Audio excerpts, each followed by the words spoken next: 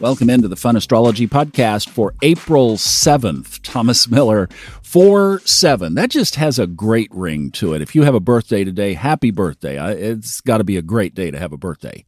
Couple of things going on in the sky over our heads today. The moon, after that long void of course, goes into Cancer at 11:30 this morning Eastern Time. And then fast forward to tonight, when Jupiter trines the south node and sextiles the north node. That's at 9:05 p.m. this evening. And remember, those are the nodes in Scorpio and Taurus. So when we look at this chart, I'm still playing with this, and I'm going to kind of lay something on you here in this podcast that's been on my heart, and I want to mention this periodically, and then this is totally for you to do whatever you choose to do with. But as we look at the structure of this chart, we have kind of these brackets, if you will, parentheses. Pluto in Capricorn is open parentheses. Neptune in Taurus is closed parentheses. And then inside the parentheses, we have three sets of data. The Aquarian set is narrowing down Saturn and Mars. Mars will be moving out soon.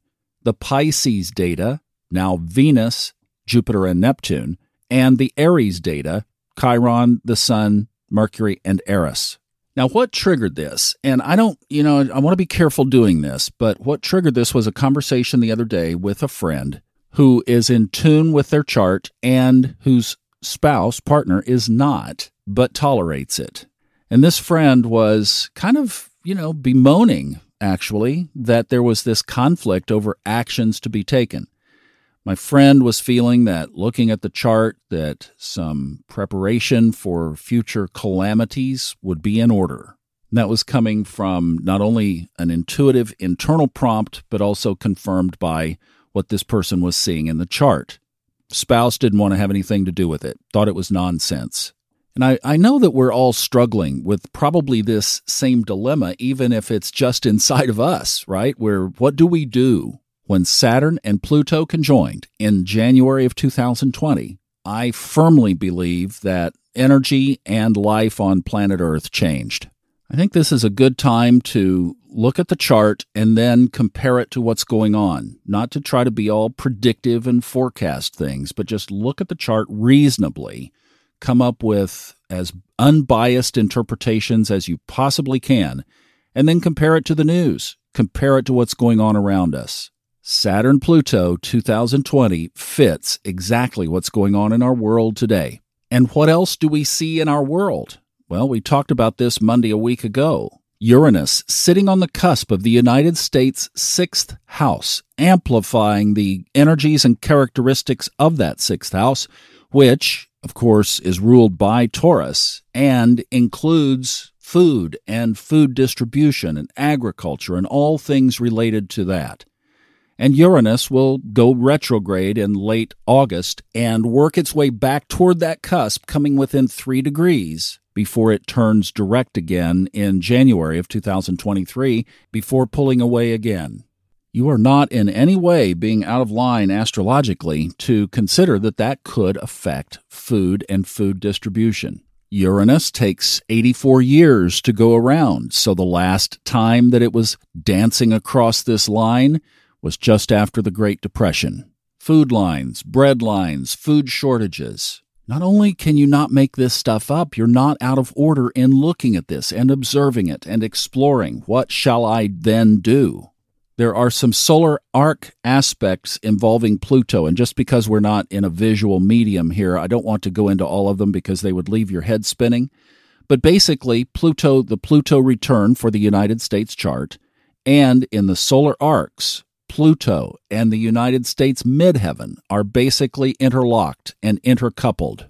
The signs in the sky say that there is transformational work ahead, and often that means breaking down what the old is that needs to be broken down. So we observe the chart, and then we compare it to what's going on. It's a very simple process. Not saying this is going to happen, we're just observing these very classic signatures in the chart.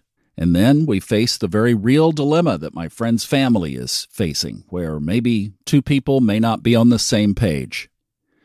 These are times that I think we need to stay as close to our intuition as we possibly can. I mean, there is no accident at all that while we've been given this one set of symbolism, we've also been given Jupiter and Neptune in their own sign of Pisces, heightened intuitive perception.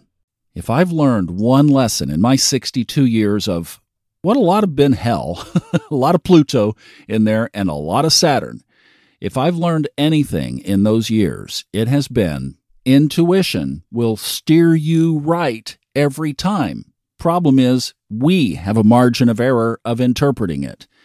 But when pure intuition speaks, it will lead you according to your higher soul's path.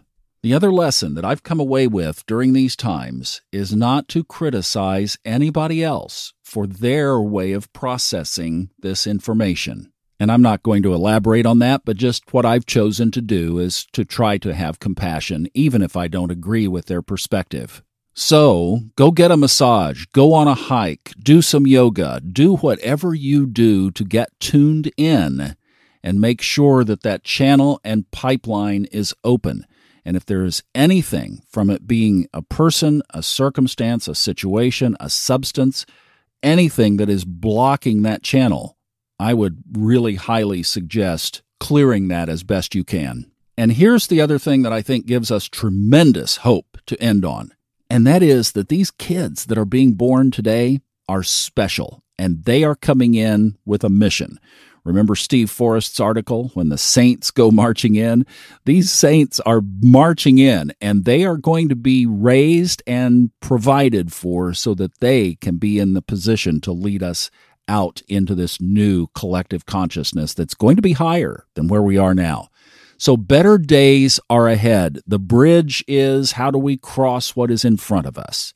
And I'll keep doing what I can do to at least point these things out. And then you get with your intuition to figure out your best path. Thanks so much for listening. I wanted to share that, just something I wanted to get off my chest, and I hope that it was well received.